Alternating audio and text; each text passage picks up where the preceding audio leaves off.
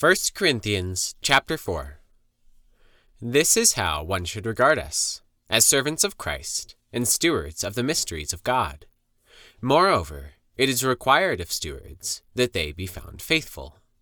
But with me it is a very small thing that I should be judged by you, or by any human court. In fact, I do not even judge myself, for I am not aware of anything against myself, but I am not thereby acquitted. It is the Lord who judges me. Therefore, do not pronounce judgment before the time, before the Lord comes, who will bring to light the things now hidden in darkness, and will disclose the purposes of the heart. Then each one will receive his condemnation from God. I have applied all these things to myself and Apollos for your benefit, brothers, that you may learn by us not to go beyond what is written, that none of you may be puffed up in favor of one against another. For who sees anything different in you? What do you have that you did not receive? If then you received it, why do you boast as if you did not receive it? Already you have all you want. Already you have become rich. Without us you have become kings. And would that you did reign, so that we might share the rule with you. For I think that God has exhibited us apostles as last of all, like men sentenced to death, because we have become a spectacle to the world, to angels, and to men.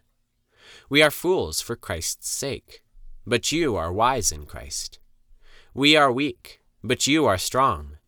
You are held in honor, but we in disrepute. To the present hour we hunger and thirst. We are poorly dressed and buffeted and homeless. And we labor, working with our own hands.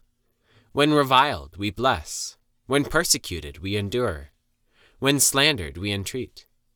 We have become, and are still, like the scum of the world, the refuse of all things. I do not write these things to make you ashamed, but to admonish you as my beloved children. For though you have countless guides in Christ, you do not have many fathers. For I became your father in Christ Jesus through the gospel. I urge you then, be imitators of me. That is why I sent you Timothy, my beloved and faithful child in the Lord, to remind you of my ways in Christ, as I teach them everywhere in every church. Some are arrogant, as though I were not coming to you, but I will come to you soon, if the Lord wills, and I will find out not the talk of these arrogant people, but their power. For the kingdom of God does not consist in talk, but in power. What do you wish? Shall I come to you with a rod, or with love in a spirit of gentleness?